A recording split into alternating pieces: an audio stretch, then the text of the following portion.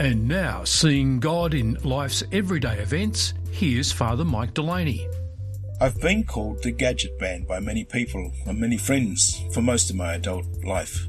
I seem to get things I don't really need frequently before anyone else has even heard of them. I won't bore you with all the things I've got.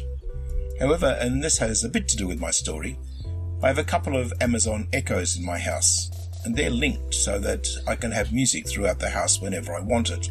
I have one in my bedroom which also serves as my morning alarm. I'm able to choose what music I wake up to that feels good.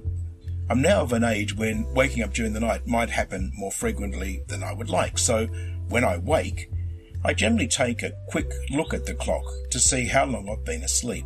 And just as frequently, it's much earlier than I would like, often just after midnight. And I have trouble getting back to sleep, so sometimes it can be a long night. Just recently I woke early, but managed to get back to sleep. Then I heard my alarm and enjoyed a moment of jubilation because not only had I managed to fall back to sleep, but I had managed to sleep through to my alarm.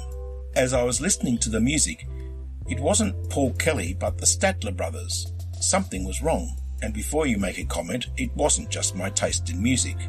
When I looked at the clock, it said 3:50 a.m. and I remembered that the alarm had been set for that time on Thursday mornings so I could participate in a webinar from the Rebuilt Parish Association in Baltimore, except there wasn't a webinar that week and I'd forgotten to cancel the alarm.